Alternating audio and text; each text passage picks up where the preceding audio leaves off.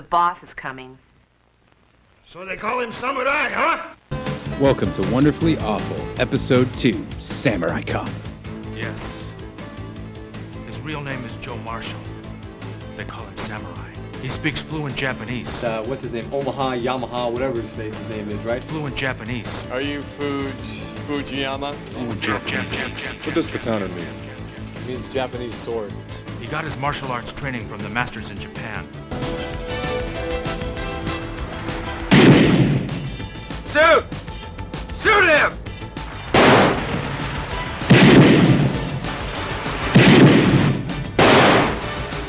Hold on! You got him! Now, I'm telling these son of a bitches that we respect the Japanese of this country who are honest businessmen. And yeah, this is the land of opportunity for legitimate business, not for death merchants who distribute drugs to our children through schools and on the streets.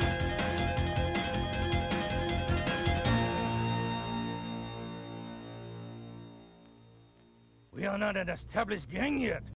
A bitter samurai cop and his sidekick intend to get their revenge and bravely try to go after the Yakuza. Welcome to the second episode of Wonderfully Awful. I'm Kevin from My Movies Better. Shit. I'm Jamie Shit. You're Jamie Shit? No, I interrupted you. Sorry, I'm Jamie from Storyburst. Awesome. And we watched, as I said, Samurai Cop, which is a movie that I guess is about a samurai cop. You'd think so. But we're going to break it down for you tonight on the second episode of Wonderfully Awful. So last time we covered Miami Connection. Yep. I just want to throw this out there because I found this out while I was reading a little bit about it after we did the podcast. They spent $1 million on that movie. No. Yeah. Reportedly. Where'd it go? Good question. Into the cameras, most likely. Yeah, probably. Cameras and rigs and any of that shit. But, and possibly the people to operate them, salaries as well. But so, yeah, if you want, go check out our first episode on Miami Connection. But tonight we're going to talk about Samurai Cop. So why don't you settle down, grab some popcorn, and listen to a little clip here from the film before we get into it.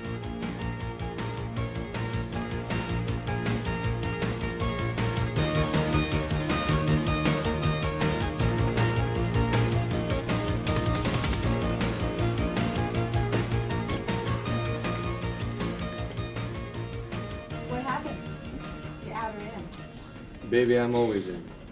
Okay, Mr. Joe Samurai, now that you're in, I've got some interesting news for you. What is it? Well, it seems there's this restaurant, Blue Lagoon, on 3rd Street near downtown.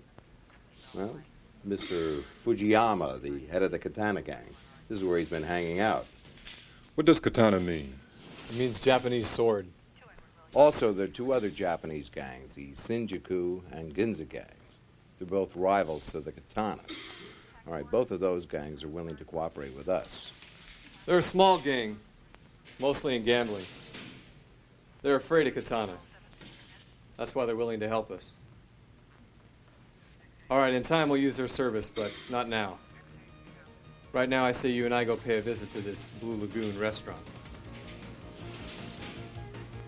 You want to go? I can't, but I'll be home later on. I may stop by, so keep it warm.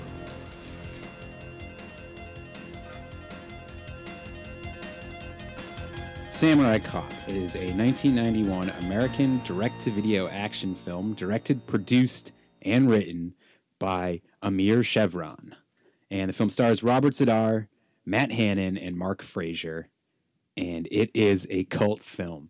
Jamie, you've never seen this movie No, I have before. not. What are your initial thoughts? 100% video game, like arcade. Like you mentioned before, we watched it, what was it, Lucky and Wild? Yeah, Like, yeah. Even like the clips that they, like when they're clearly not talking, when they're overdubbing the voices, it just sounds like clips from a Sega game, or Right. like an arcade game. It's Yeah, or like I was saying, like they're those light gun shooters at arcades where like people pop up and you have to shoot them. Yes, Lucky and Wild, if you haven't ever played that game, that's the one where one person drives, the other person shoots. Okay, let's go.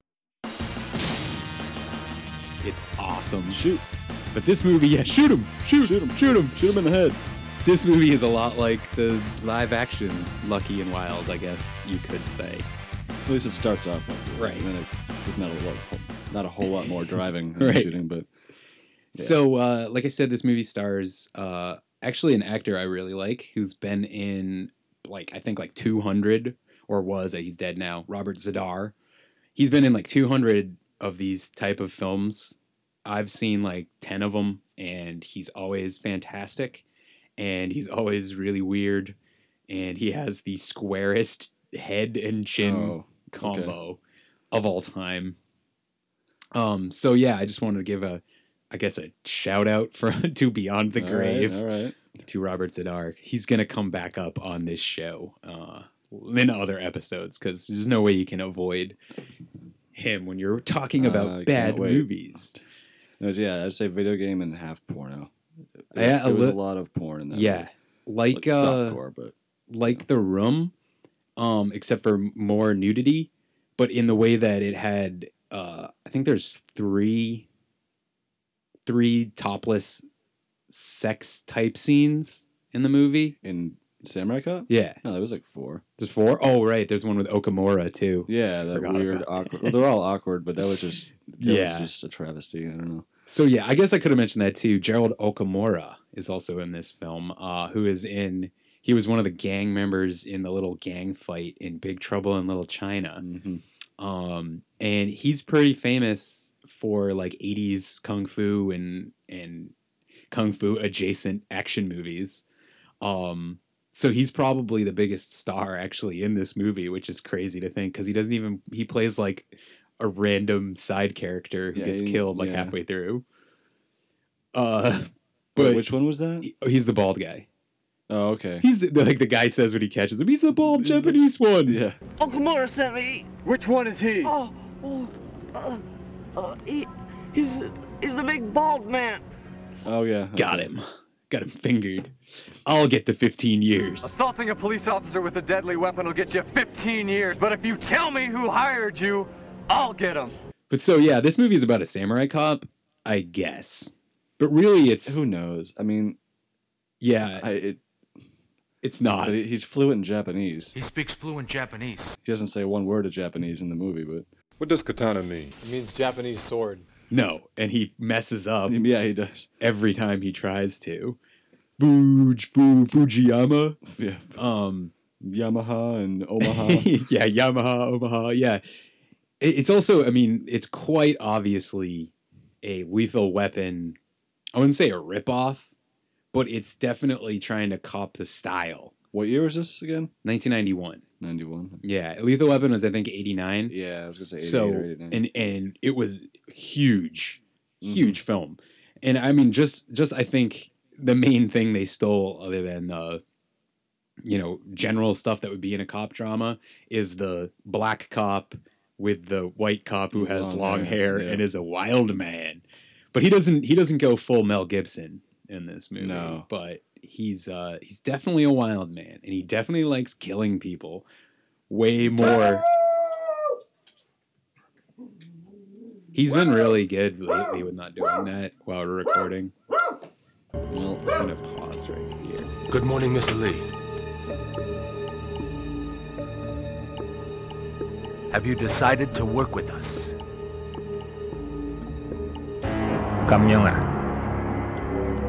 In no way we go under Fujiyama's flag. Mr. Fujiyama doesn't want to waste any more time.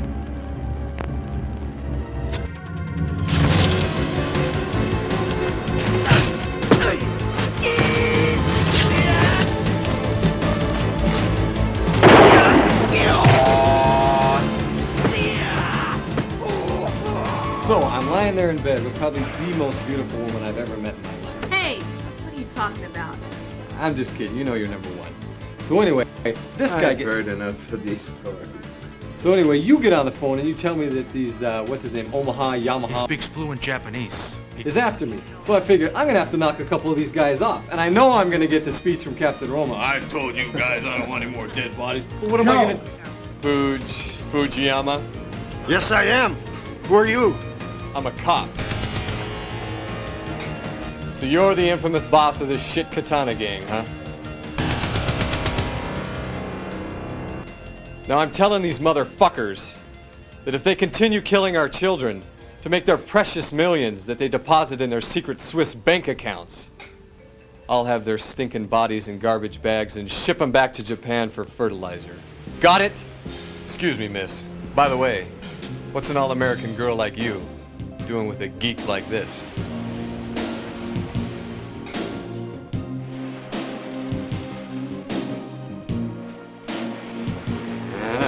Wow. Boy. Seems like you went to a lot of trouble. You know what? As a matter of fact, I did, this chicken. I have a neighbor next door, and she has farm animals. And what I did was I jumped the fence, stole one of her chickens, and killed it. Great. Because I really wanted to impress her, and killed it. So I hope you're impressed, and killed it. How did you know I'd come home with you? And killed it. Let's just say, and killed it. I can read eyes.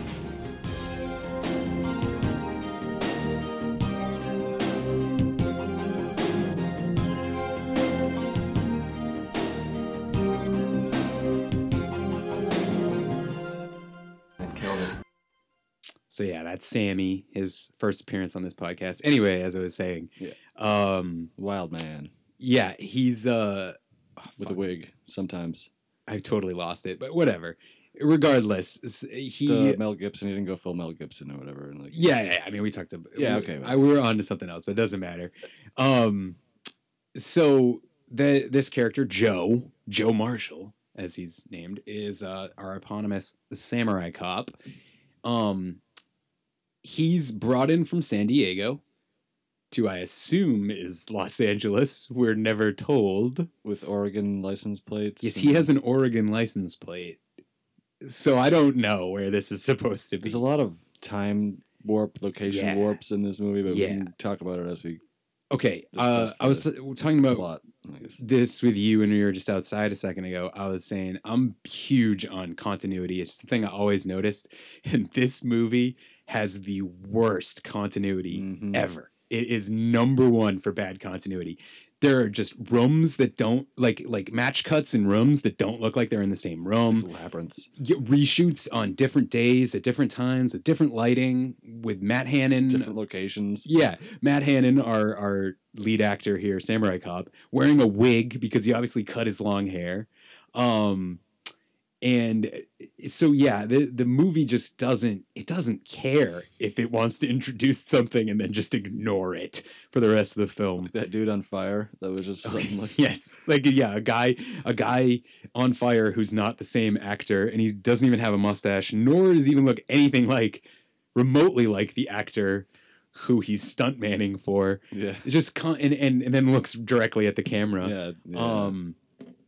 So yeah, this movie just doesn't care about continuity or keeping, because another thing I really hate, we were talking about this too, is stuff that just distracts the movie and doesn't link up when you know, stuff that is just, they just say, oh, hey, here's this thing. And then that's the only time it's mentioned for the rest of the picture. Like, for instance, in this film, when there's that scene where they're like, hey, there's this other smaller gang who wants to help us fight the Katana gang. What do you think? And he's like, yeah, not right now. And then they never mention it again. Like I was saying, it was like, it feels like they wrote it as they shot it. Right. They're like, what should they talk about in this scene? That. Yeah, because it definitely also, but I don't think it's like, see, now you saw Birdemic, right? Yeah, years ago. Okay. Yeah. Birdemic and parts of Miami Connection literally feel like they're improv. This movie doesn't have as much of a feel. No, it feels like they cut it up in post to be as disjointed as it was because they didn't have enough stuff to make anything better. Yeah, I get that feeling too. I was gonna say something, but I forget. It's all good. Oh, like the acting is way too forced. Like it's like the lines are forced. There's no room for. Like I feel like they were just told stick to the script, act like a douche.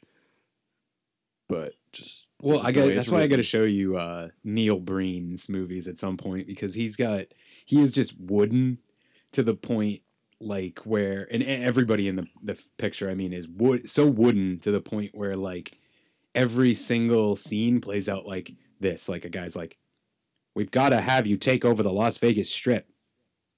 You're the best agent we've ever had. You're the greatest. There's no way we could stop you." Like that's like literally how lines, like it's like they're reading off a cue card. Yeah. Or something. Like they're like, "Here's this line." Mm-hmm. Okay, now here's this line. You know, there's no like fluidity to the acting. So yeah, I'd say in this movie the only actor who really pulled it off was the girl. I don't even know her name because I don't think the movie cared to tell you. No, I don't think they. Wait, Jessica. No. Jessica. Yeah. Yeah, that weird host guy at the restaurant. Yeah, he's like, "Oh, that's Jessica." Yeah, oh, yeah. Alfonso Rafael Federico Sebastian. The gay racist caricature character. Yeah. Yes. We'll get to him in a moment. I won't try to remember his name because it was a joke. Yeah, it was. Alfonso Rafael Federico Sebastian. Yeah. So Jennifer. Yeah, she's a pretty good actress. I'd say that her acting is like probably the strongest. Matt Hannon, who plays Samurai Cop, is pretty bad. The guy who plays Frank is bad. Okamura's fine, but he does, like a lot of the actors don't really have a whole lot to do. Like we mentioned, we have our favorite Red, the redheaded woman, who literally her first two and perhaps her only real lines in the movie are, "Here comes the boss. The boss is coming." Yeah. So like, I don't know. It just feels like there's a lot of actors with not a lot to do. So really, like, our main cast, which is, Samurai Cop, his partner Frank, his enemy Fujiyama, and Robert Sadar, they really dominate the acting and the lines, the screen time in this movie. And I feel like that was a big mistake. They put way too many people in and like kind of spread it thin with the... Well, like right off the bat, they do a weird thing where they introduce the fact that Samurai Cop has a relationship with another female officer. Yeah. And it seems like not only is he kind of sexually harassing her, I mean, he's definitely sexually harassing her. He's also, it like kind of seems like they're together. And then he just dumps her ass. They don't even show that, though. Like, they show the sex scene and then that was it. But that's what I mean. Like, I think in the movie's world, they're not dating. They just like to fuck.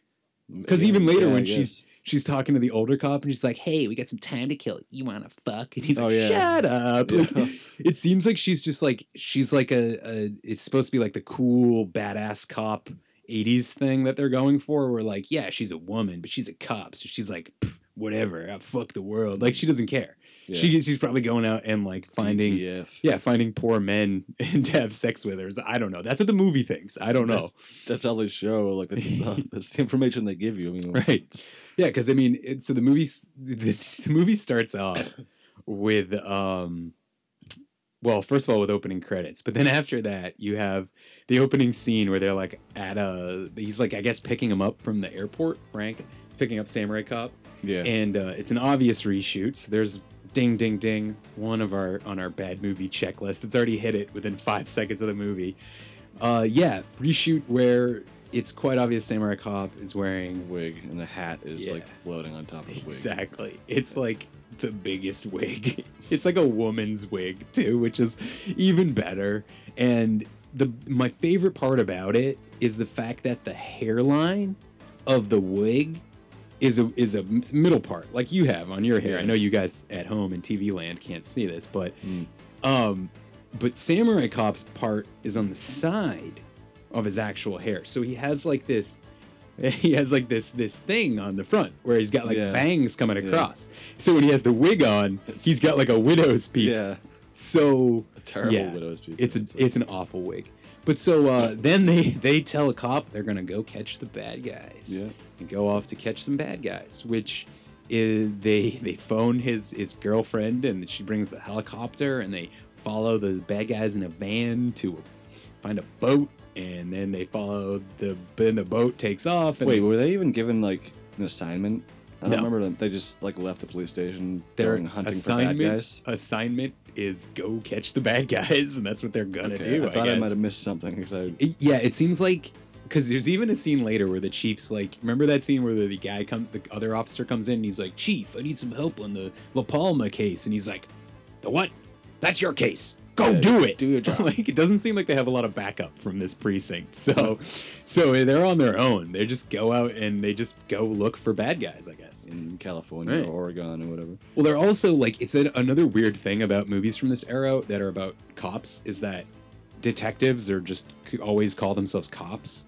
Like, those two guys are detectives. That's a higher rank of police officer, you know, so they investigate crimes that are brought to them. They don't have to wear the uniform. Right. Detectives don't just drive around and try to arrest bad guys, drug dealers. Yeah, that's what the narc squad does. Like, that's so I mean, we're not gonna get into the politics of policing because this movie doesn't care. I was just curious because don't remember. All I remember was them saying we need to go catch some bad guys. Yes, so that's their goal. So I'm guessing, he had because he's mentioned something about he had a tip. I got a tip that they're making a cocaine bust. So they're going to go stop these guys from making a cocaine. Oh, yeah, that's when the helicopter and stuff. Right. So the helicopter comes, and then the guys get the coke from a boat, and the boat goes away, and then the bad guys start to drive away in their van, and this leads to a car chase where... Shoot. Yes. Shoot him. So this was the lucky and wild part. And this is when the first time I saw this movie, and in later viewings before this one, I realized something, that this movie literally is a Sega CDI live action game. Now, I don't know if there is a game called Samurai Cop. There could be. There's one called, it's not Samurai, it's like Ninja Cop or something like that. There is a Game Boy Advance game. It's Police Ninja or something like that. That sounds right. But I don't know if you've ever played or seen like the old like CDI games. A lot of them were like, it was almost like you're watching a movie and you have to wait to like make a decision. So like it's like video quality graphics. Yo, it is a game. It is. What's it called? Samurai Cop. Is it like for what I don't know. I found a video. It's a YouTube video. Well, because there's also, is it like a Flash game? I think it looks foreign actually. 1989 though. I wonder if this movie was based on that. I don't think so. Oh, I do see it. Samurai Cop. See that? I don't think that's real. Oh, it's even them. Yeah, it's to do with the long hair. Yup. Yeah. Los Okay. Angeles. Here we go. Yeah. Samurai Cop Retro gets an official movie tie-in retro game.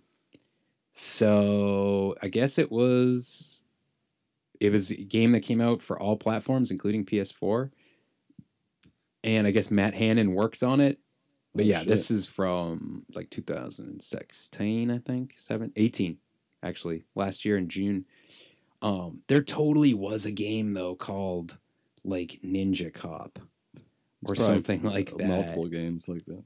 I remember it, and it was Game Boy Advance. Ninja 5-0 for Game Boy Advance. Yep.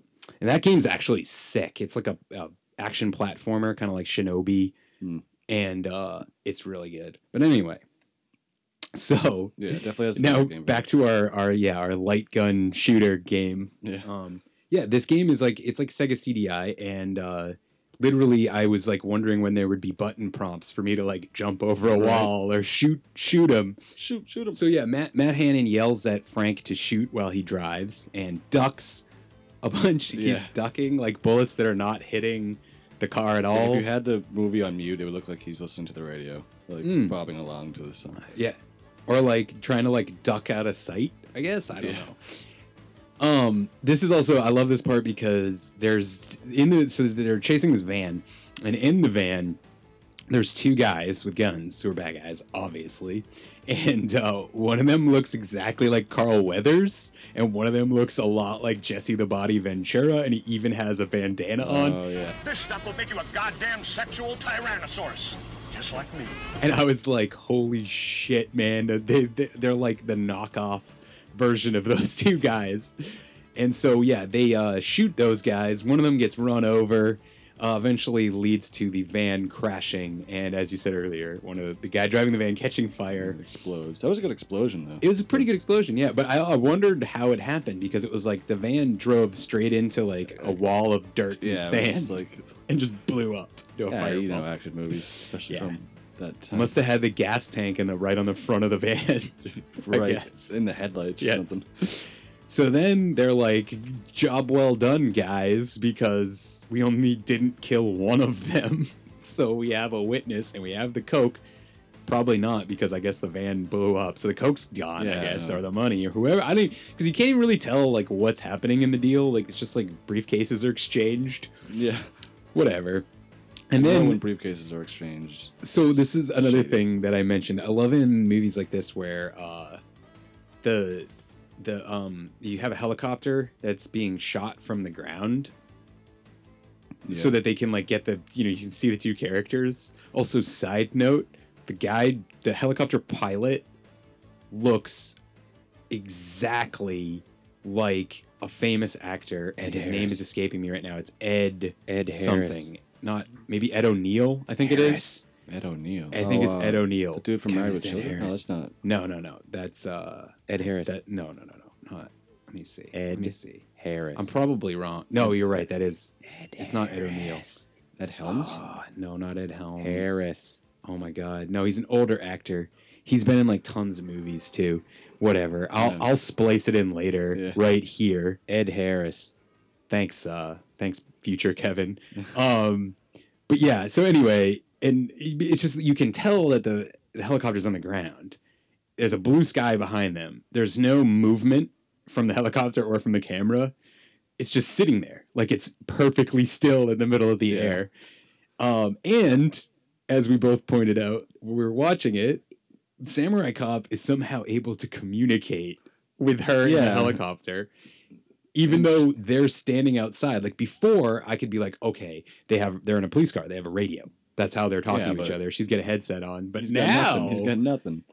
And that's when we see our first bit of our sexual harassment, when he's like, "Hey, baby, I'll see you later at home," and because he also says to her at one point, what does he say?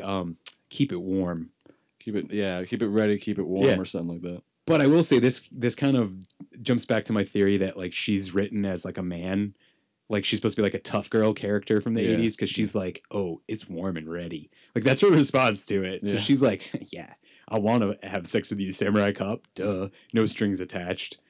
So, so they get back in the precinct, and another one of my favorite points of this movie is when Samurai Cop's telling his story. As you mentioned earlier, he says, Omaha, Yamaha, whatever his name is. But then after that, the chief comes in, and he's like, "I want to see you guys in my office." And then the next scene is them in the hospital. Then they're in the hospital. The shit that we're about to describe that happens there happens. And then they're in the office with the chief. "This man has been here 1 week and I almost lost my job. If he's here one more week, I might will end up in jail." Hey, I've been here 1 week. "And just how long will it take you to bring him to their knees?" "It's been 1 week since you looked at me." It's like they were like, "Yeah, just wait a sec. We're gonna drive to the hospital, go check on Steve and the guy the burned up guy, and then we'll come visit you in your office." Like that's the way it feels like the office scene should have happened right there. I know, yeah. And then they go, but it's like no, the movie's like no, fuck that. Instead, they go to the hospital. They talk to Steve, who's the worst actor of all time, who's the cop on duty. Oh yeah, that dude. And we're greeted with one of the most famous scenes in the movie. And I want you to describe this as you remember it. The scene with the nurse. Which nurse? The one who wants to have who grabs his penis. Yeah, that was. Okay, all I remember was him coming outside, the nurse coming outside or whatever, and then she's like, "Oh, what do you want to touch me? Do you want to fuck me or something?" Like she just, it comes out of nowhere, and he's like, "Bingo." Yeah, bingo. And then she starts making fun of his penis, and he's like, "No, stop. It's plenty." And then Frank comes out and is like, "Excuse me," doing the tie thing, the tie straighten. "Hey, excuse me, I have a this gift, this black gift. I have a penis." So yeah, that's exactly pretty much what happens in the scene. Yeah, she She asks if he wants to have sex. He's like, bingo. She's like, let me see what you got. Moves forward, and you don't see it happen. But I actually didn't notice that. Yeah, she like leans it. forward, and she's grabbing his junk, and she's like, Are you circumcised? Yeah, and then she says, are you circumcised? And he's like, yeah, of course. And she's like, took well, too much off. Seems the doctor cut off a little bit too much. And he's like, no, I had a good doc. The whole... It gets weird. into something I wanted to talk about eventually. Unnecessary. Might as well start here. The dialogue in this movie is ridiculous. Yeah. Where's her father? Bang! Killed? Who shot him? He. Who? Him. Who's him? Himself. Oh, he committed suicide. Can't believe you committed suicide. I cannot believe you committed suicide. How could you have done this? How could you have committed suicide? I can't help you out of this one, Jim. Oh my God! Now, I have like a level for dialogue ridiculousness, and I know you haven't seen any of his films, but Neil Breen is at the top of that because he does this thing in his movies where it's like one person seems to be in one scene and one person seems to be in another scene. Like they're having two different conversations that don't fit up. This movie has a little bit of that. For the most part, the conversations work. They fit. It's more like the backdrop of where they're standing. Yeah. Like they're clearly not in the same set. And also like what people say to each other. Like the fact that Samurai Cop, this nurse has just come straight up to him and been like, do you want to fuck me? Would you like to fuck me? Bingo. Nobody does that. I'm sorry. Not even in a movie. And then literally grabs his dick. It's like they know they're in a movie. Yep. And then it's like, oh, your doctor must have cut a big portion of your penis off. Like, what kind of insult is that? Who says that to someone?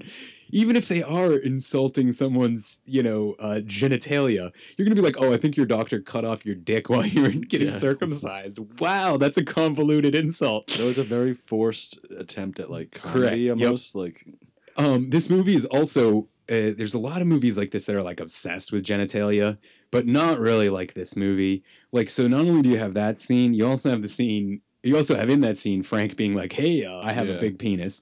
And then later on, you have the guys who try to cut off Frank's dick, and the guy literally says, I'll cut off this gift, this black gift. What information about my butt? Sit down. I can kill you now, or I can relieve you of this gift. This black gift. What the fuck? Who says that? So the movie is just filled with gems like that. Including probably the most famous line from the movie. Now I'm telling you, son of a bitches. Like, nobody says that. You say, I'm telling you, sons of bitches. Like, you son of a bitches. So, and I think it's one of those things, too, where, like, they shot every scene, like, and got the first shot and just went with it. Yeah. So, like, that's why you'll see, like, the scene where the chief is like, the Japanese, like, you'd just reshoot the scene, and have him say it correctly, But this movie, again, doesn't give a fuck, so it's just moving straight on past that. So after that, we have, the undercover nurse.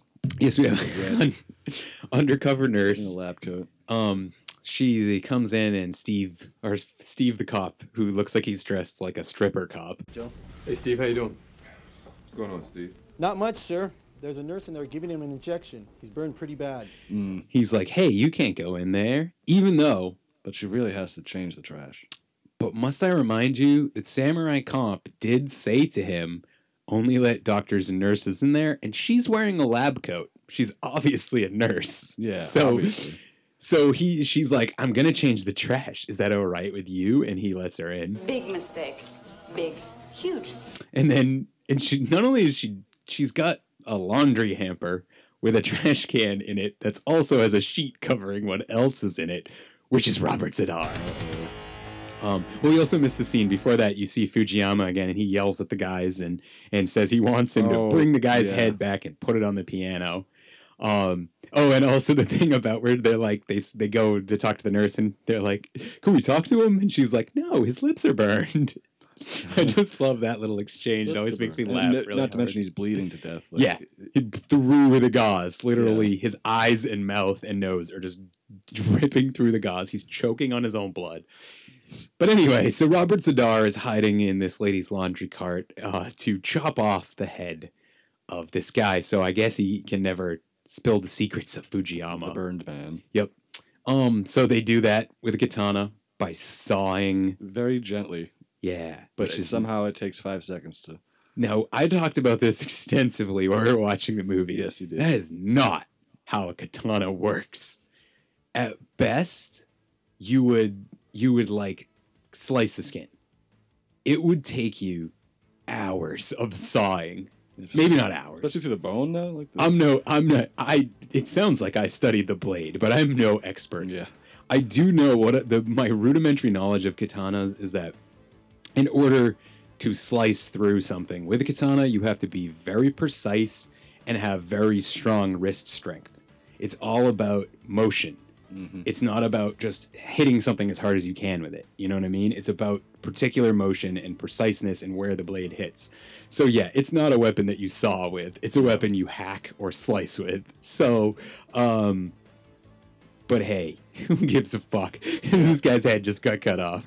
So yeah, he didn't even, like moan or anything. Well, he's already moaning from being burned. Yeah, I guess. Just, he's like, oh, help! Shuts up. Help me! They're like, sorry, this guy doesn't have insurance. Yeah. Fuck him. So that's the American healthcare system for you. They leave you with bloody gauze all over your face. So then, they escape. Robert Zadar and Red escape from the hospital. They run into 3 men with the same voice. Hey, wait a minute. I want to talk to you. Ah! Oh! Hey, wait a minute. Stop. Ah! Hey, wait a minute. Ah! Oh! Oh, yeah. Yeah, I'll put it in. Hey, wait a minute. Hey, wait a minute. Yeah, wait a minute. Hey, wait a minute. Yeah. And there's a lot of that in this movie. Actually, a lot more than a couple I hadn't even ever noticed before. Where like it was a random, like it was like Matt Hannon even delivering a line at the beginning. It's like, hey, go over there. You're like, what? He's got some dude. Yeah. Just like, ah, shit. But his like lips are moving pretty much to what this new voice that's coming from off screen is. It was like an audio problem. Yeah. I just think they wanted to add stuff in later. And so they did all over the place. And I like to believe deep down in my heart that it was the director, Amir Chevron, doing it. And he was like, hey, watch it. And he's like trying to do him like in a dark room, like in his bedroom alone, just like exactly. Hey, wait a minute. But it was written, produced, directed, and everything by him. So this was his baby. And so yeah, they fight these guys and they drive away, escaping with the head, and you never ever see the head again, nor do you see it on the piano like Fujiyama wanted. It's like one of my favorite lines. Like, I will bring you his head and I will put it on the piano. I love. Well, it's the 2 lines together because it's the specificness of Fujiyama saying "put the head on the piano" and then him being like, "I will do it," and I will, and him repeating the line verbatim to him, which is again like not to bring up Neil Breen all over this, but Neil Breen does that all the time to the point where it feels like they were shooting for multiple takes and then just left all of them in because people will repeat the same line over and over again. They'll be like, I'm sorry. Yeah. I'm sorry. I'm sorry. And it's like you're watching them doing a line specifically to do it 5 or 6 times for then that one line to be cut in the movie. And instead he just lets the whole scene play. So, anyway, get back to Samurai Coppin'. So, with this now happened, he's Samurai Cop is a marked man, and he's got to take down Robert Zadar. Yamashita is his name, even though he's not a Japanese whatsoever. He looks like, I don't know, like Rob Riggle or something. He's got it's the chin, man. Yeah, Rob Riggle's jaw. got a pretty square jaw, so I can see that. But Robert's just some white dude, like some white dad looking dude. It's just Yamashita, is that his name? Yamashita, yeah. So they decide they got to go after the gang, and they got to hit them where it hurts, right in the Fujiyamas, because they find out that Fujiyama likes to hang out at this restaurant. So they go to the restaurant, and the best scene in the movie happens. Oh, that weird conversation. Yeah, I'm gonna run you through this scene quick. This is basically what happens in the scene. They show up, Samurai Cop and Frank show up. 2 Spanish guys outside with mullets call Oh no, wait, that's a later scene. My bad. So I'm forgotten. Yeah. They go to the restaurant.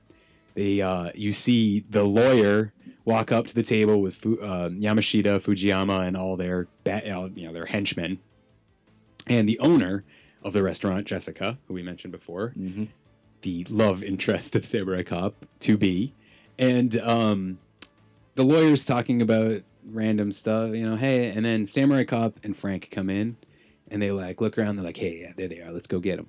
So walk over to the table, and Samurai Cop casually threatens to kill them all. Yeah. And not just... Here's the thing. All right. We talked about this in Miami Connection, too. Multicultural gangs in these movies. Yeah, there are 2, 3, 4, or 5 Asian gang members in this gang that I can think of. Fujiyama. Yeah. Okamura. And then there's like 2 or 3 guys in the scene where they're in the mansion, and he's like, I want the the piano. What about who's that sword dude at the end? Like towards that guy too, so there's another one. Right. Yeah. And then according to the movie's world, Yamashita. But the rest of the gang is white guys or black guys. White guys with mullets and like black guys with Jera curl. Yes, yeah. A lot of Jera curl in this movie and a lot of dripping Jera curl. Yeah. But so must have been hot. So yeah, but he comes in and he Samurai Cop very specifically says, and I'll put it in right here. Now I'm telling these son of a bitches that we respect the Japanese of this country who are honest businessmen. And yeah, this is the land of opportunity for legitimate business, not for death merchants who distribute drugs to our children through schools and on the streets.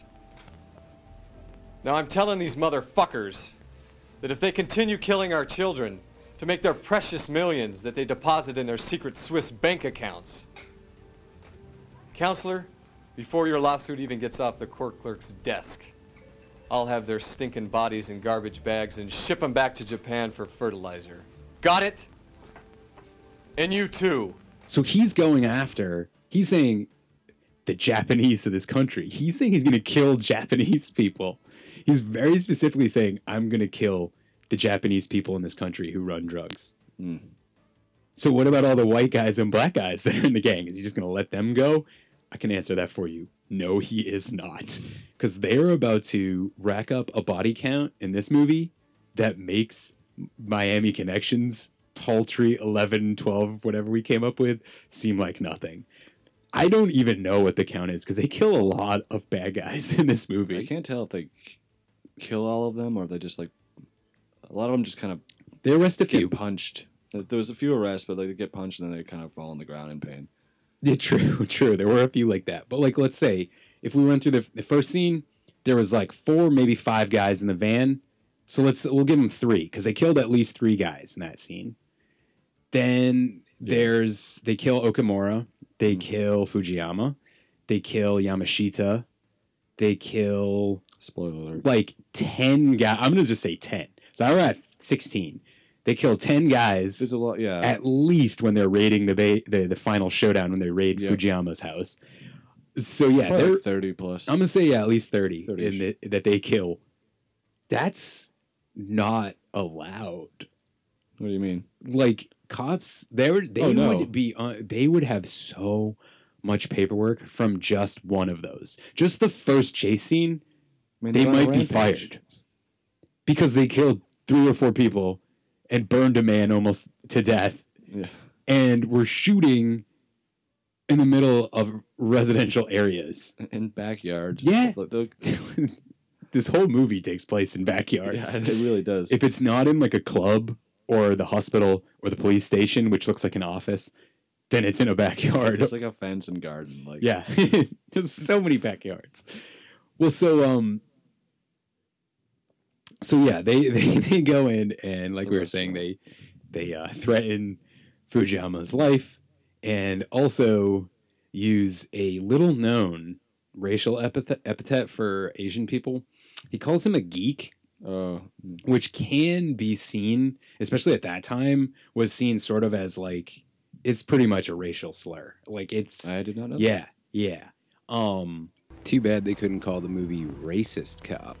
Excuse me, miss.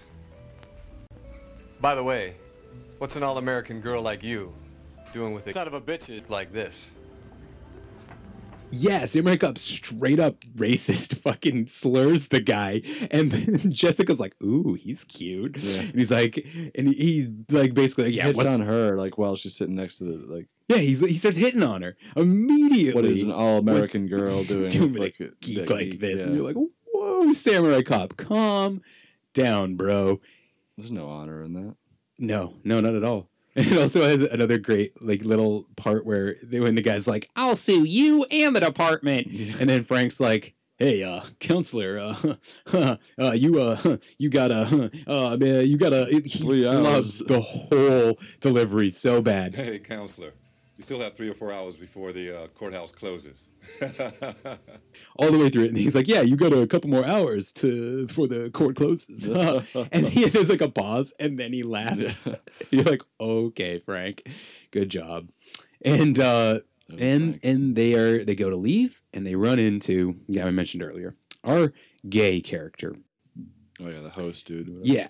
So it's funny because I don't think Miami Connection had one. Most bad movies tend to have this. It's like the gay joke scene where there's someone who's maybe not like actually like it's not like the joke is that they're gay, but they're like really flamboyant men who are like effeminate in some way. Mm-hmm. This is this character. He's also a racist caricature of, I guess, someone from like Costa Rica. I think that's where he says he's from.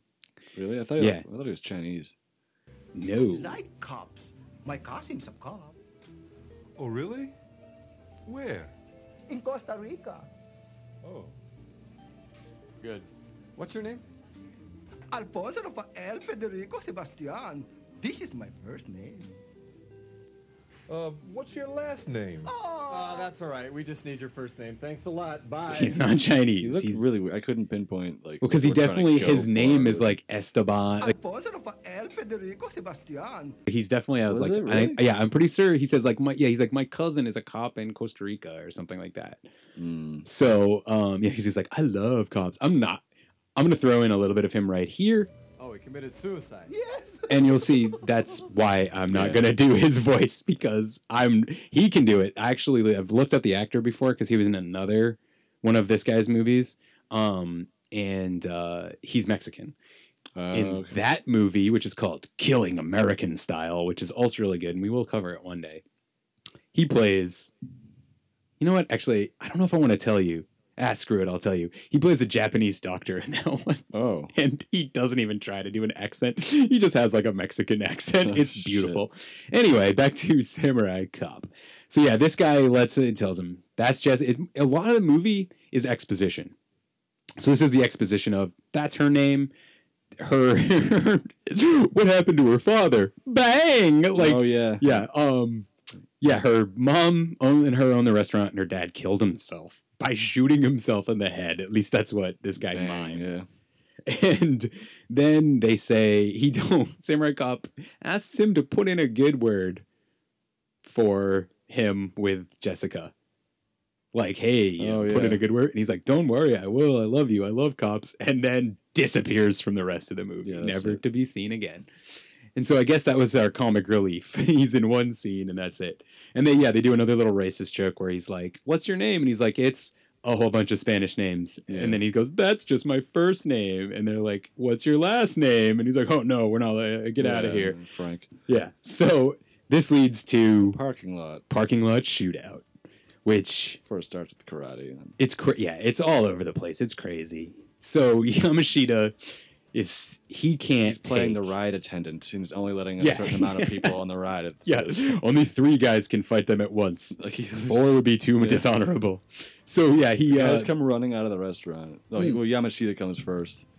Yeah, he stands up in a doorway and he's like, "All right, gloves, guy with biker gloves, you go." He's like checking him. Checking him out too. Scrawny white guy who looks like a teenager, you go. All right, big black guy. You wait once. Now you go. Yeah. Oh, hey, long hair. I should have said water slide attendant. Cause All right, you're good. Yeah. And then he's like, long hair guy who's about to get his arm hacked off by the sword that was thrown. You wait a sec. You wait for your moment. 3 is too many. Yeah. So then they have, like you said, there's a karate fight that turns into a sword fight that has the ding, ding, ding, another bad movie checklist moment, referencing a much better movie, the legendary Indiana Jones trilogy, because that fourth movie never happened. But we may cover it someday on this very podcast because it sucks. Anyway, I've never seen it. It's bad. Oh, we might cover it, but that one won't be as fun as these ones because that will be mainly us shitting on how fucking... Dude, you don't even know. You don't. You say that, but you trust me. You don't know how bad it is. It's so bad, especially if you like Indiana Jones. Anyway, it has it has the classic thing where guy with a sword, and then guy just pulls out a gun and shoots him. Yep.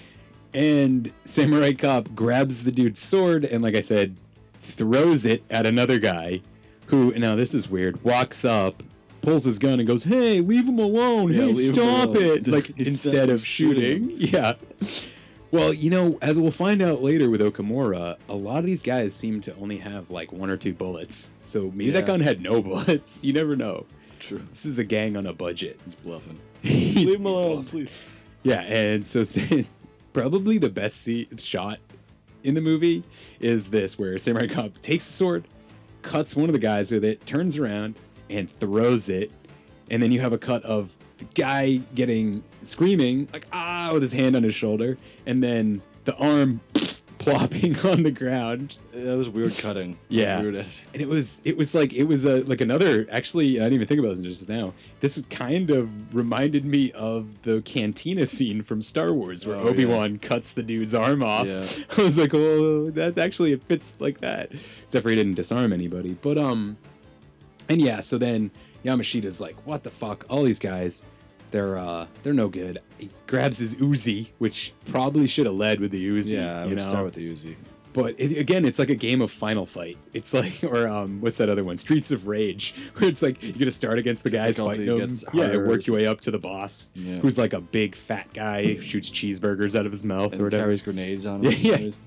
So yeah, Yamashita starts gunning down all his men and trying to kill Samurai Cop and Frank. They hide, and then he throws a grenade at their car, and everybody just leaves. Yeah, it blows up, and then he walks away with the Uzi, or whatever, just walks away. Yep. And then it's the next day, I guess. And they're like, and Samurai Cop's like, hey, I'm going to go to the restaurant, see what's up, go hit on that girl. How do they get home? How do they... They must have Ubered. Yeah. Except for Uber didn't exist in 1991. 1991. They must have taken a taxi, or maybe they called their girl cop. That's because that's what the woman cop. That's what the guy says later on. Actually, he might even say girl cop. I think he does say girl cop. I think he says the girl cop. Yeah. Anyway, so whose name it still escapes me because they didn't care about people's names. Yeah, I don't remember hers. If you're not really watching, you can't even catch Samurai Cop's name because it's like, yeah, I didn't know until the end. Actually, I'm like, oh, Joe. Yep. A couple people say it at random times in the movie, and at the very beginning, Yamashita's like, his name's Joe Marshall. He's a Samurai Cop. Like that's the only time you hear it. And same thing with her. I think her name is definitely mentioned, but it's like once, so you just forget. Yeah. And the movie does that, like we mentioned earlier, that continuity thing of just being like, movie's here. Okay, now the movie's over there. Okay, now the movie's onto this. So this is the point in the movie where, according to this Wikipedia synopsis, Joe then stalks Fujiyama's girlfriend, Jennifer. I didn't. Is that what happened? Realize that. What? Is that what happened after the parking lot shootout thing? Pretty much, because then there's a little scene where he's like, I think that's when he like kidnaps her. No, that's later. That's the scene where they're like they go back to the station. Oh yeah, and he's like, hey, that's when they talk about the gang that never shows back up. Yeah. And when he's like, what does katana mean? It means Japanese sword. Like, and in that scene, he's like, I'm gonna go back to the restaurant.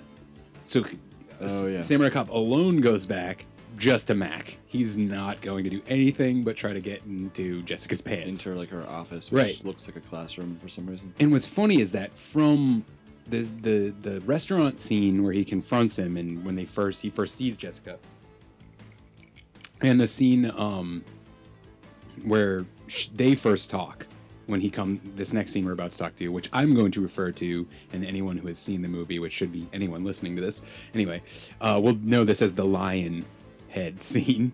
Yeah, lion head. I couldn't tell if it was stuffed or was it like. Oh, we'll get to that in a sec. That's later. But in that scene, she says, "Oh, Fujiyama just helped after my father died."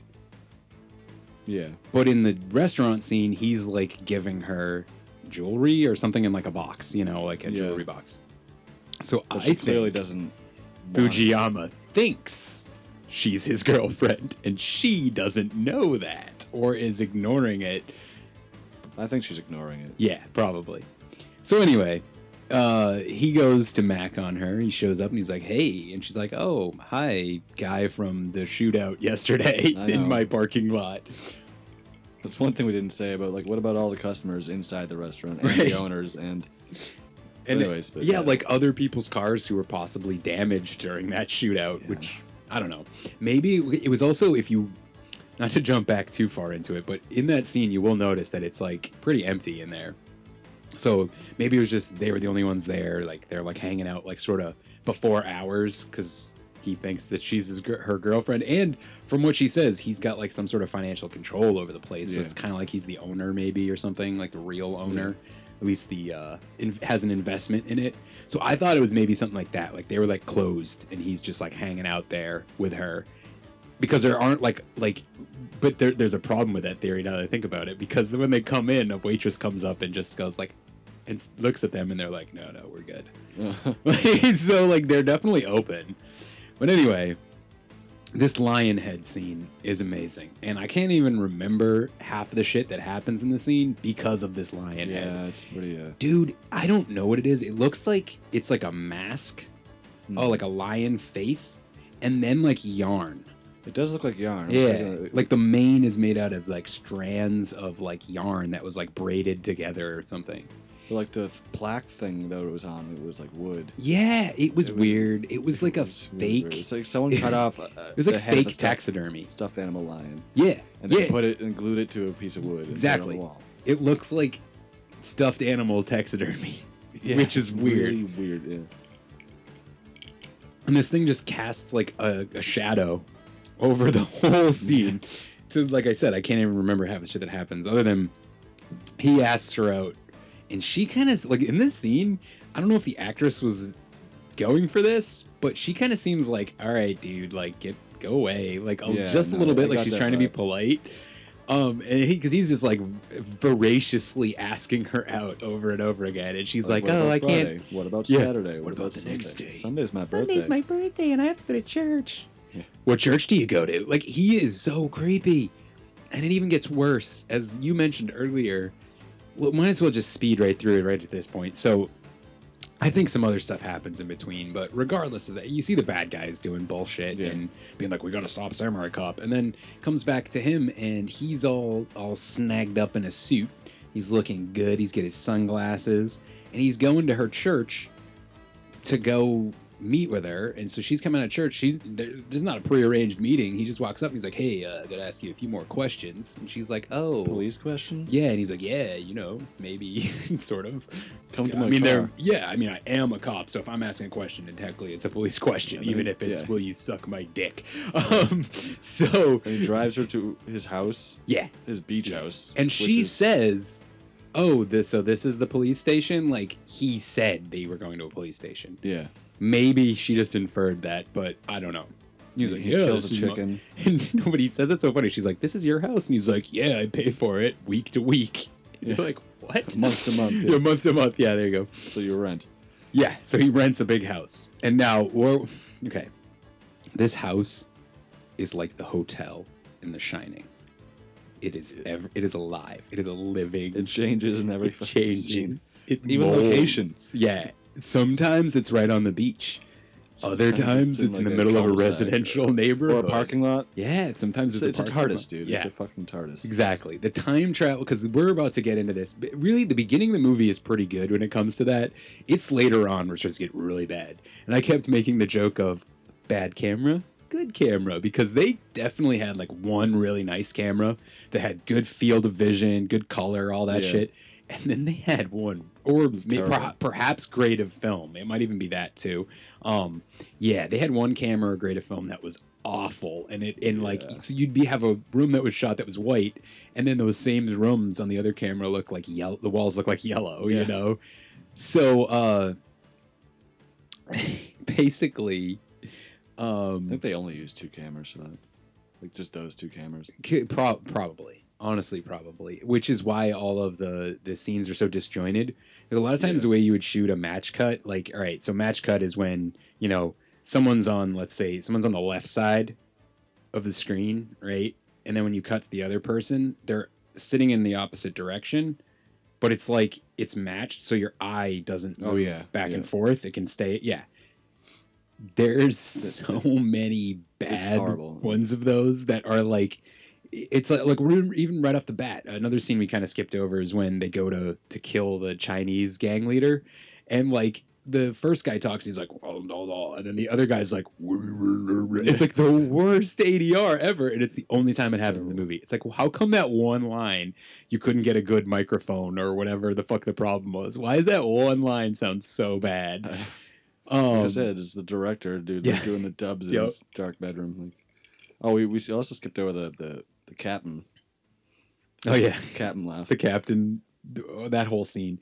He yells at them a whole bunch, and then motherfuckers. Then Frank kisses him on the head. Yeah, Frank just kisses him on his bald head, and he's like, "Get out of here, you fuckers!" and yells at them, and then he sits down and smiles. But he's like frozen in time for like 10 seconds, pointing, and then sits down, smiles, and laughs. Yeah, like sits back, sort of bellows. Like he's like, hey, "Those guys, they're wild, lucky and wild." Kids. Yeah, exactly.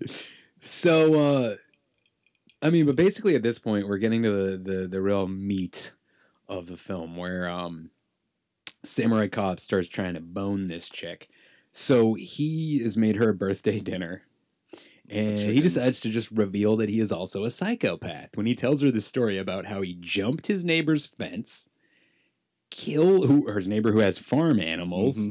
Because again, this house is the fucking Shining, and he killed his neighbor's chicken, which I'm guessing if it's a residential chicken, that's not a meat chicken, that's not a poultry bird, that's an egg bird. Chicken. You just killed some poor hen and cooked it, which wouldn't even be good to eat. And Jessica's like, "That's so manly of you, or funny, or I don't even know." Yeah, no, it's psychotic. It's the most awkward series of scenes, because then the next scene switch is them coming out the back of this house onto a beach, and you can see the house in the background, which is why I'm like, either they just didn't mention it. It's got to be 2 different houses. Like that's what the movie is. That's what the director would say if you were to ask him that. He'd be like, "Oh, it's 2 different houses. I just never mentioned that fact." Yeah, but he's got a beach house. Leave right? one house and then end up in a totally different house. Well, it's like he was like, "Look, I already brought you to my beach house. Now I'm going to bring you to my shitty house that's in the hood." Because that's what the other house location where the final battle one of the final battles takes place is like a totally different type of house completely. So I think it's supposed to be 2 different locations, but I like to pretend that it's not, because that's as much information as the movie gives you. I think it's just a horrible thing. It's a magic house. It bends to the will of the script, or lack thereof. So they go swimming and they make out on the rocks, and then bad guys are coming to kill them. But no, they get out of the pool and they say they're hungry after they. Well, yeah, they go, but they're not even at that part, because then in between, they're in the pool and Frank's trying to call them, and the bad guys from New York are coming to kill him, and so because you're gonna get that's the scene that happens way later when Robert Zadar comes to go get him. At this point, he's just informed that some dudes are going to try to kill him. And then he's in this other totally bizarre scene where, like, it was the scene where he's, like, hanging out with he's, like, with that guy, and the guy's like, "Oh, the silent alarm got triggered." And the dudes, like, come in through the door, they're like, "Excuse me, we'd like to just talk to your boss about some business real quick." And they, like, come. That. You remember that scene? And it's like the shootout. When he's up on the roof later and he's got the hat on and he jumps down. There's the guy behind the stool. Oh, remember? Okay, yeah. Yeah. Yep. Yeah, and that scene is so bizarre because like there's one character who's totally ADR'd, like an old man. They're like looking at something in like some sort of dark room type place, and the guy's voice is like, yeah. What was with that dark room? I don't know. There's like a couple lines of dialogue between them. It's like they're like, "Oh yeah, look at that, huh? Yeah. How about that?" And you're like, "What are they doing?" He's investigating, I guess. Yeah. And so, so that scene leads. He kills all but one of the New York guys. That guy runs off to get killed later in the movie, and so there's some more. That's like 5 or 6 more guys for our kill count here, and he just leaves the scene again. No harm, no foul. And so now the gang's starting to get scared. They're gonna take him down. You have this scene where the chief is like, when this movie makes no sense. But so the chief says, I want you to go get those guys and fucking kill all of them. And I know I'm skipping ahead, but I have to bring this up now because it's fresh in my mind.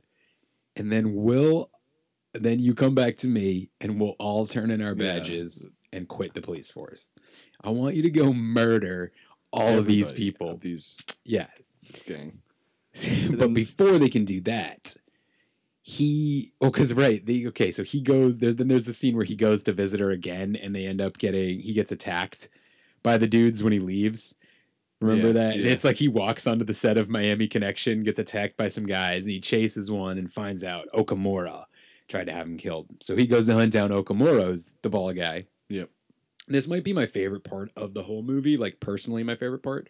They bust in on Okamura after my least favorite part, which is when Okamura is like grossly making out with some woman on a bed. And man, if you haven't seen this movie, I don't know why you're listening to this, but I would just skip that scene. Honestly, just fast forward that part. It's interesting. Anyway, so then they come up and bust through the door. He opens the door, tries to open the door, can't open the door. Okamura runs away, grabs a briefcase, runs outside, runs a little bit away from them. Opens the briefcase. Okay, but it's how he does it. He puts the briefcase on a stump. Yeah, it is on a stump. Opens it up and pulls out a gun. And you're like... That's it. That's what's in the briefcase. And then... It has, 2 bullets in it? Yes. I was getting to that. But also, here's the important thing, too, about that. He still brings the briefcase with him. So there was something else in the briefcase as well. Who knows? So then he fires 2 shots, runs away a little bit more, just stops and is like, oh, I can't get away, turns around, aims his gun, click. So he had a briefcase with a revolver in it with 2 bullets. Yeah. And then we have our kung fu fight between him and Okamura. Yeah, he's like, fight me like a man. And he runs into what looks like there's like a fence. Yes. With some foliage behind it. There's a whole... Like I was saying, we were watching it. There's like 3 different... Yeah, maybe 4 different locations and times. When this fight scene was shot. Because there's like a sunny day with lots of grass around. And it's like there's twilight. There's one at twilight where like in like an area that's like sort of grassy with some trees in the background that you see Frank in. There's another like sort of like mid-afternoon to maybe evening to maybe bad camera. I can't tell, or bad lighting, not a sunny day. They're on a cliff. Where they're like and there's like dirt all over the ground and there's trees mountains off in the background and mountains and the wig is back. The wig does, yeah. So in the same scene, this happens in all the fight scenes actually, all the battle fight scenes, which there's 2 major ones, this one and the one with Yamashita at the end, where it seems like they're in different places in different times, and they are. Yeah. They are. I mean, there's nothing else you could say. So the continuity just goes all over the place. You're supposed to just go with the flow at this point, I guess. So yeah, they have a fight, and eventually he beats him in hand-to-hand combat, and even though Okamura pulls out like little hand dagger type things and shit. And Frank comes. Yep, Frank comes to arrest him and just puts his gun in his belt, like right in front of the guy. And Okamura obviously grabs it, tries to shoot Samurai Cop, but best fucking just single shot in the movie. Bam! Samurai Cop, double denim, a little bit of denim hanging down. Too, like he's just like Yeah, Spread his man. legs all- So badass. He actually looks he looks good in that scene for someone who's wearing a denim button-up shirt and denim pants. So Okamura's been taken out, and now they're on to the next one, which normally in a movie you'd think would be Yamashita, but obviously since Yamashita's also a samurai, he's really the final boss. Fujiyama's and Fujiyama's just like a coward anyway. Like he never seems like that much of a threat to Samurai Cop. Yeah. You know, he doesn't actually do anything but yell at people all the fucking time. He yells like every line. Use your inside voice, dude. I mean, the movie starts with Okamura yelling. I think the first line of the movie, to go all the way back, the first line of the movie is like one of my other favorites, is when he just goes, "We are not an established gang yet." You're like, okay. way to give me awesome exposition right off the bat. I don't even have to care about anything. And so now they I guess found out, or because he says when they show up to the house to go try to get Okamura, there's a great thing where he does the line where he's like, yeah, if he is there, we'll arrest him. If it's not his house, we'll just apologize to the owners and leave. Normal police procedure. Is that when he lives with his girlfriend or whatever? She may or not be there, or is that a different... No, that's the scene. It's right before they go in to attack Okamura. Oh, yeah, okay. Where, like, they're down below and the older cop and the girl are up above. It's the scene where she's like, you want to fuck? And he's like, shut up. It's that scene. But he literally said, he's like, if it's... Okay. Police procedure there is, no, you'd need an official warrant from a judge in order to go into that house. You don't just knock on someone's door and be like, hey, are there criminals in here? Oh, I'm sorry, ma'am. I thought this was Okamura's house. That was the Katana gang. Right? But anyway, police procedure be damned, because he's going to get these death merchants off the street. Death merchants. Yeah.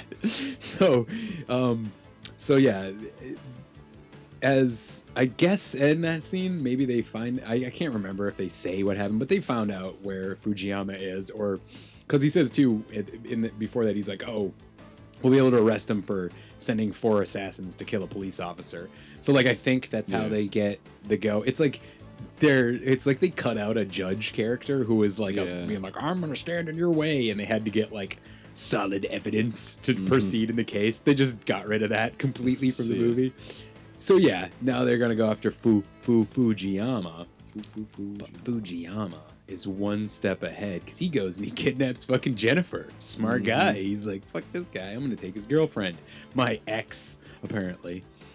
And so yeah, that leads to the dramatic showdown where Frank and Samurai Cop kill like 20 guys and eventually get to Fujiyama. And Fujiyama's got his girl, gun to the head, and he shoots Frank when they put their guns down, but he wasn't smart because they shoot him, and Frank was wearing a bulletproof vest. So Fujiyama's dead. Now there's just one guy left. I love how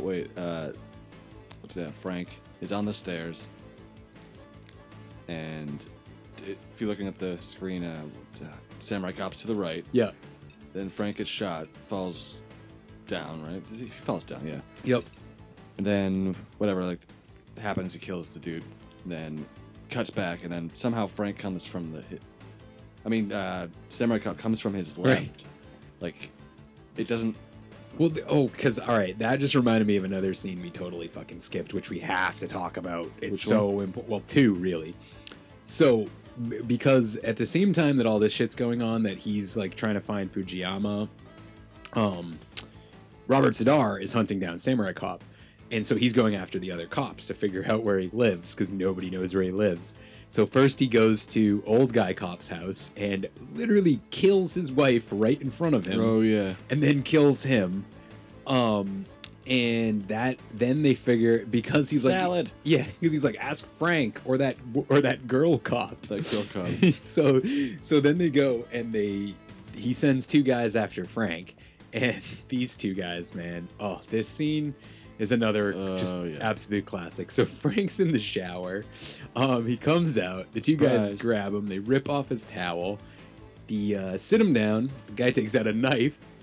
And you don't see it, obviously, or they would make the movie pornographic. But he reaches down, handles Frank's well, I'm just going to go right ahead and say it because we already mentioned it earlier, Yeah. his black gift.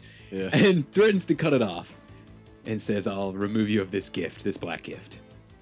And again, the obsession with genitalia. But the reason that reminded me of it is because also in that scene, there was a cut where there's a shot of the other guy standing with the door behind him. And then they moved across the room, and it cut back to him in the same location before, and then cut to them where they were. So there you go. And you clearly see his right. word. And then also they go after the girl cop, and Yamashita. She's literally cooking like nothing. She's like moving stuff. She's moving like She's bacon putting grease her around. pans in the fridge is what she's doing. Yeah, and walking over to the fridge with her pan and shifting bacon grease around. Yeah, that's all. And then Yamashita pours it on her and doesn't actually find out where he lives. How about that? Does she say his address? Yeah. She does? says, Okay. Okay. I wasn't sure. So yeah, he finds out where he is and goes after him. Luckily, Frank, because Frank takes out the other guys, and which allows you, if you watch very closely, you can see his underwear in that scene. Yeah, it's that's what I not would do. nude, obviously. And he does this by grabbing scissors, stabbing one of the guys, holding him hostage with his own knife while he pulls the gun out of that guy's pocket, then shoots that dude, and then slits the throat of the other guy, which is so... Oh my god, that's a brutal thing to do to somebody. But it might be higher than 30 body count. Yeah, I know. The more we talk through it, I'm like, we might be closer to 50. So yeah, now Frank's trying to call Samurai Cop. He finally gets in touch with him. That's the thing you're talking about earlier, where she gets out of the pool. She's like, I'm hungry. Me too. And so he calls him, and Samurai Cop's like, yellow, and he's like, they're gonna kill you. You gotta get out there, man. And he's like, looks out the window, and he sees him in the backyard. Crouching like in... He's like, they're here now, I gotta go. And so yeah, then you have this big shootout where Samurai Cop is fighting them all around the outside of his house. Yeah, the never-ending house walls. And he takes out all these guys, because once again, Yamashita doesn't go himself. He sends a bunch of other dudes to do his dirty work. Mm-hmm. So Samurai Cop escapes. Or no, you're right. He is. I'm my mistake. He is there. But Samurai Cop, because I guess he has to get Jennifer out of there, he just shoots a couple of his guys. They sneak out, and he traps away in his car with Oregon license plates. Yep. And Yamashita's like, damn. And Jennifer just goes back to work, all like happy Yeah, and like, she's, oh, like, I think I'm in love. Even though they just went through like a little bit of a harrowing experience. Bullets were flying past her head. And he shot a couple guys, and yeah, not a good move. And then of course now we have our dramatic showdown. Samurai Cop and Frank, they load up, they get their gear on, they go, and they attack the as we said earlier, they attack Fujiyama, they take him out, and then they're like taking out the rest of his guys when fucking in the smallest, weirdest truck of all time. Oh yeah, that fucking Yamashita shows like up. half a Jeep. Yeah. So at this point, Yamashita shows up after like all the other bad guys are dead, Mm-hmm. and we have our dramatic showdown. And I also would like to mention, because we didn't mention it yet, there was also a sex scene that I forgot about with Robert Sadar and Red, which is also pretty gross. And I'm pretty sure Red is not just fully nude; you can literally see her vagina. Oh yeah, I know. I saw. Yeah, I was pretty sure you can see it pretty well. Oh, yeah, so, Mr. Skin, if you're into that, go ahead.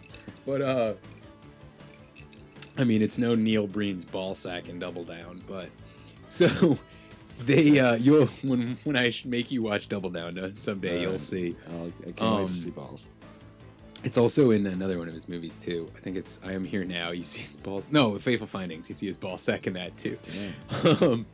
So in this final showdown, at first they're shooting guns, and Yamashita's like, "You call yourself a samurai? Let's see how good you are with a sword."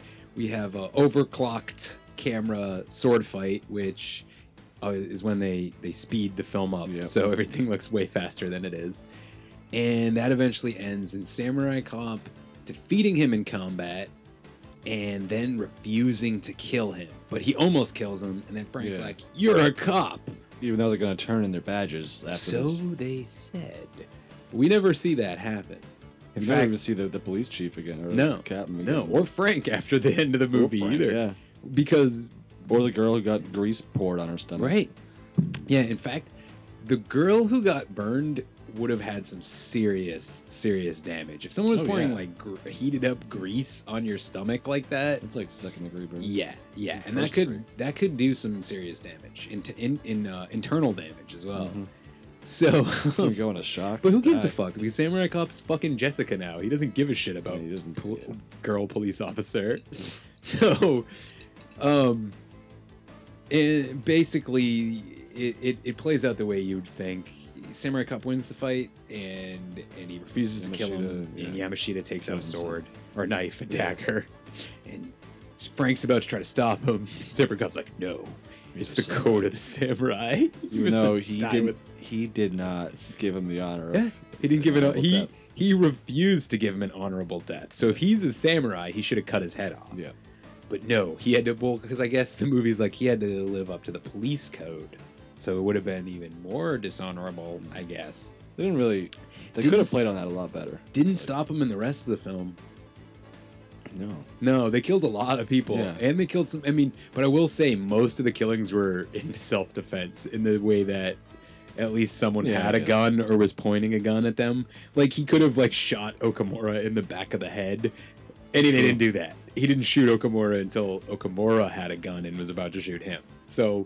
That's the only one where it looks like he's going to kill somebody, and that would be the movie would consider that to be the only murder. But so they leave. I guess they just leave his body there. I'm not sure. They don't really. Yeah, show because anything. the way the movie ends is also really weird. On the beach or something. Yeah, it just cuts to them making out on the beach in their swimsuits, and then she lays down on a rock with a towel on it, and they make out on the rock. And then it cuts to a rock in the water, sort of like if you've ever seen the famous Toei opening. That's literally what it is. It's like water hitting it, and then it stops. Yeah. It's literally that shot, just from a different angle. Yeah, which I don't know if that's supposed to be like he came or something, but hey. Yeah, there's a lot what can you do? Innuendos. And so that is the end of Samurai Cop. And And that's basically what happened in it. So I think this movie is really, really, really enjoyable to watch. I think so too. Yeah, it's like Miami Connection I think is more, but this one's really close. Yeah, I enjoyed Miami Connection better. Yeah, more. Yeah. I think because I even was saying this when we were driving over here. I think this one is a more straightforward plot. Miami Connection, all the weird stuff that keeps coming in Miami Connection, especially just the fact that a band is so... The music in Miami Connection made it more enjoyable for me. Yeah, I'll agree with that as well. Yeah, and I think just the aspect of it being a musical, like we said, and having a band be like the central character of the movie as a rock band is something that I always love in fucking movies. Like I don't know if you've ever seen like Six String Samurai. No. That one's a good one where it's like it's just outlandish. A character who's a musician who's also like kicking ass. A D&D bard fighter combo, I guess, or bard barbarian. But yeah, I'd say on a scale of 1 to 10 of how enjoyable but awful it was, probably give it like a 7.5. Yeah, I can see that. I'd probably give it I'd say like 95. But to me, Miami Connection was 100. That's like the ball. Probably like a 90. Yeah. Miami Connection and a couple of films we'll get to eventually. The Room and Hard Ticket to Hawaii and this film, Samurai Cop, I think are the bar for enjoyable good movies. Yeah. Anything below it is just not as good. These movies are I think the 4 most watchable of the bad movies. Should eventually find a movie that either of us haven't seen. Oh, definitely, we could do that. I have a bunch. I have like a whole list of awful movies, and that have like short plot synopses or like reasons I should watch it. My Amazon account is full of just the worst movies ever. So yeah, we're definitely gonna get to some of those like that. I just wanted to start it out with a couple of episodes that are like safe to say the next 2 episodes will probably be The Room and Hard Ticket to Hawaii. Yeah, that's probably I'm gonna do it. I think next we'll do The Room because Hard Ticket to Hawaii is a lot more similar to both these two films. They're all kind of in the same. They're all like late 80s, early 90s police procedural type buddy cop type movies, even if they don't actually feature cops, which is Hard Ticket to Hawaii. But The Room is, I think, maybe probably the most interesting film ever made. Like Miami Connection is great. I love Miami Connection because and Samurai Cop because of like how they inspire me. It's another thing. Neil Breen's another one because these are filmmakers who are driven to make films and will make them by any means necessary. So that like to me like boosts up what I think about them. With The Room, it's kind of like an anomaly. It's a movie that's so bad good, but the director never did anything else. He himself is like a weird enigma. And so like I mean just Tommy was so the fact that you could make a movie like that, it could be so successful in its own way and spawn not only a book about it, but then that book spawns another film that's just about that film with 2 famous actors and brothers playing 2 of the characters from the movie. So like I think that it's another one that just you have to cover, and we might as well. I want to get these ones out of the way. Yeah, that's fine. You know, because also these are ones I know people have seen, so it's easier to listen to a podcast about even though I mean we basically break down the whole movie. I think that it's good to have already seen it, so then you can laugh at the joke as well. So yeah, I'm gonna take a quick break right here, and then we're gonna come back with one more short thing, and then we'll be done. Okay. All right. I know you're not talking to me, but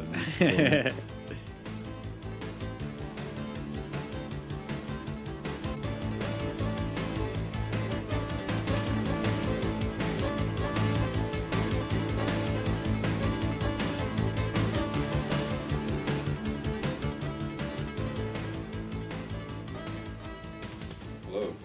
Hi. How is he? Do you think he'd be able to answer a few questions? No way, his lips are burned.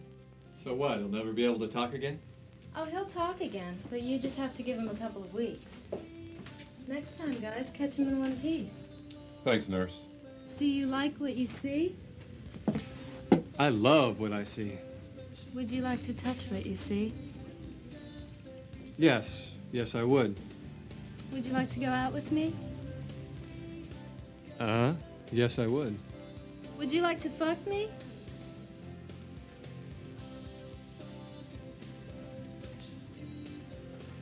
Bingo. Well, then let's see what you've got. Doesn't interest me. Nothing there. Nothing there? Just exactly what would interest you? Something the size of a jumbo jet? Have you been circumcised? Yeah, I have. Why? Well, your doctor must have cut a big portion of it off. No, he was a good doctor. Good doctors make mistakes, too. That's why they buy insurance. Hey, don't worry. I got enough. It's big. I want bigger. Hey, I have, Have you been circumcised? Shut up.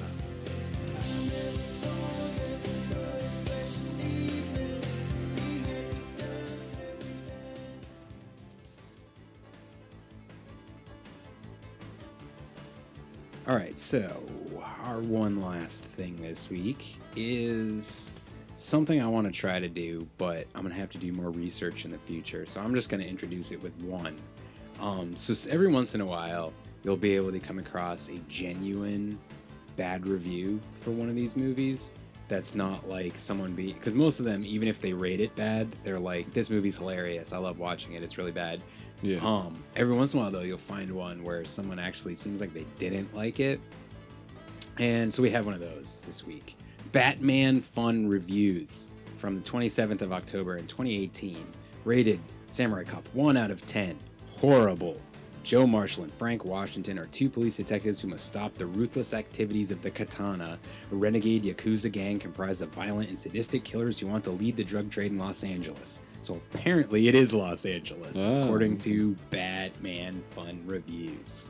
A soft porn, badly written, directed, and acted early 90s flick that is racist, dumb, and quite unwatchable to say the least. The performances were awful as you would expected them to be. That's what they wrote too. And the overall storyline was super silly, but it might be appreciated by some viewers, perhaps, ? I mean, all bad flicks have fans as well too, you know, ? Wrong use of two. Fuck you, Batman Fun Reviews. I bet you don't like stuff that's good. It is a soft porn. I mean, yeah, but like that's not a bad I don't thing, agree with his review. No.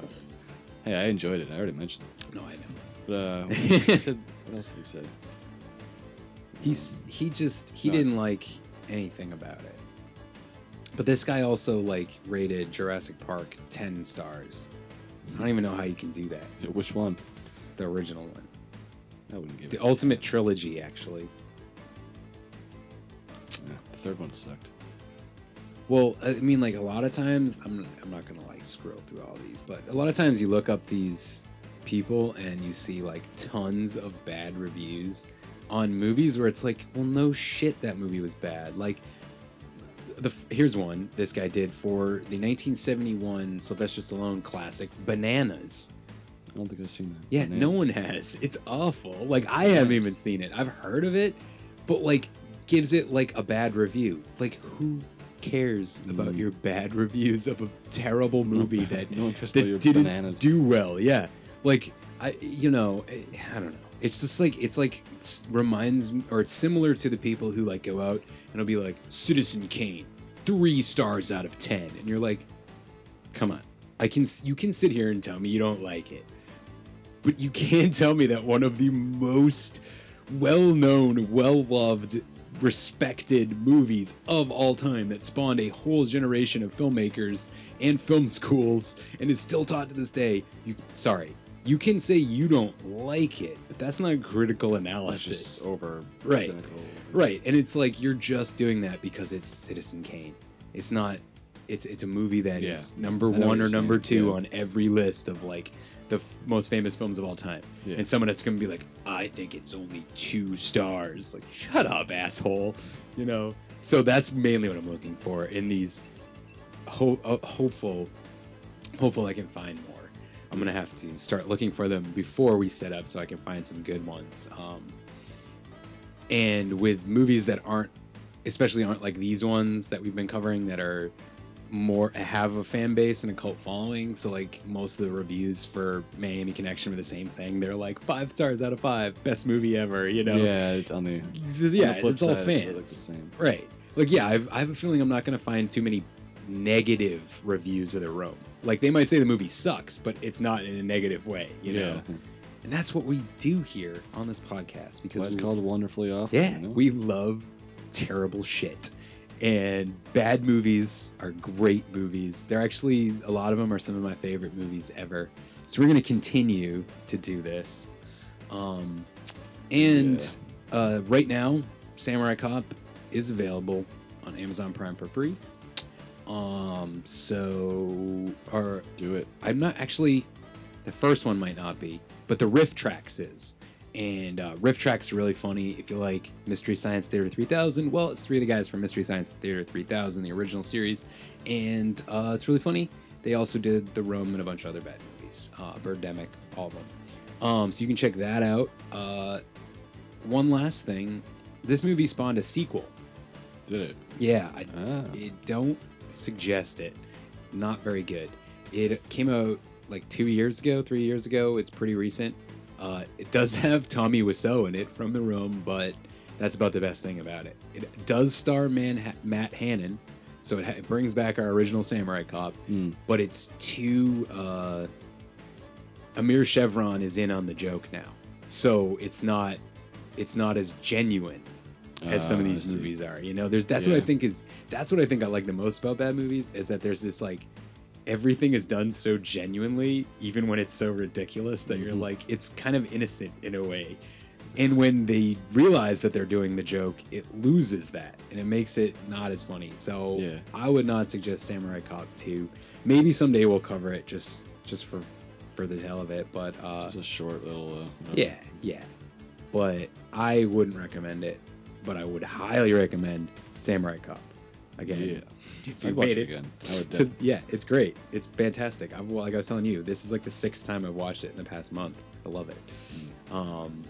It's not my favorite, but it's up there. So, all right, guys, thank you for coming back and listening to the 2nd episode of Wonderfully Awful. Yeah, thanks. As I think we established before, the next episode will be covering Tommy Wiseau's The Room. So sadly, you can't get that for free on YouTube anymore. He uploaded it for like a couple days and then took it down. Yeah. But it's pretty easy to find on the internet. And I believe you can buy it as well. I'm not sure. Maybe I should look that up right now just so. But I would think most people who'd be listening to podcasts like this at least have rudimentary knowledge of The Room. I've only seen like a few minutes of it. But... Yeah, I mean, a lot of the scenes are like pretty famous. But yeah, it's kind of tough to find. You may have to get onto Reddit or something like that to find it. But yeah, so tune in next time. And have a good one. Yeah, well, before we go, let's just quick plug. Obviously, I'm from My Movies Better. You can get me on all your podcast things, Jamie. I'm from Storyburst. You can get me on your podcast things as well. Yeah. iTunes, Google Play. We got new episodes, both of us hopefully coming out soon. In the meantime, we might also be doing a side episode on the filmography of Neil Breen with my buddy Derek Clements and the guys over at wickedlate.net. So check out wickedlate.net for movie reviews and other cool blog stuff about movies and television. And we will see you next time. Yep. Bye. See you.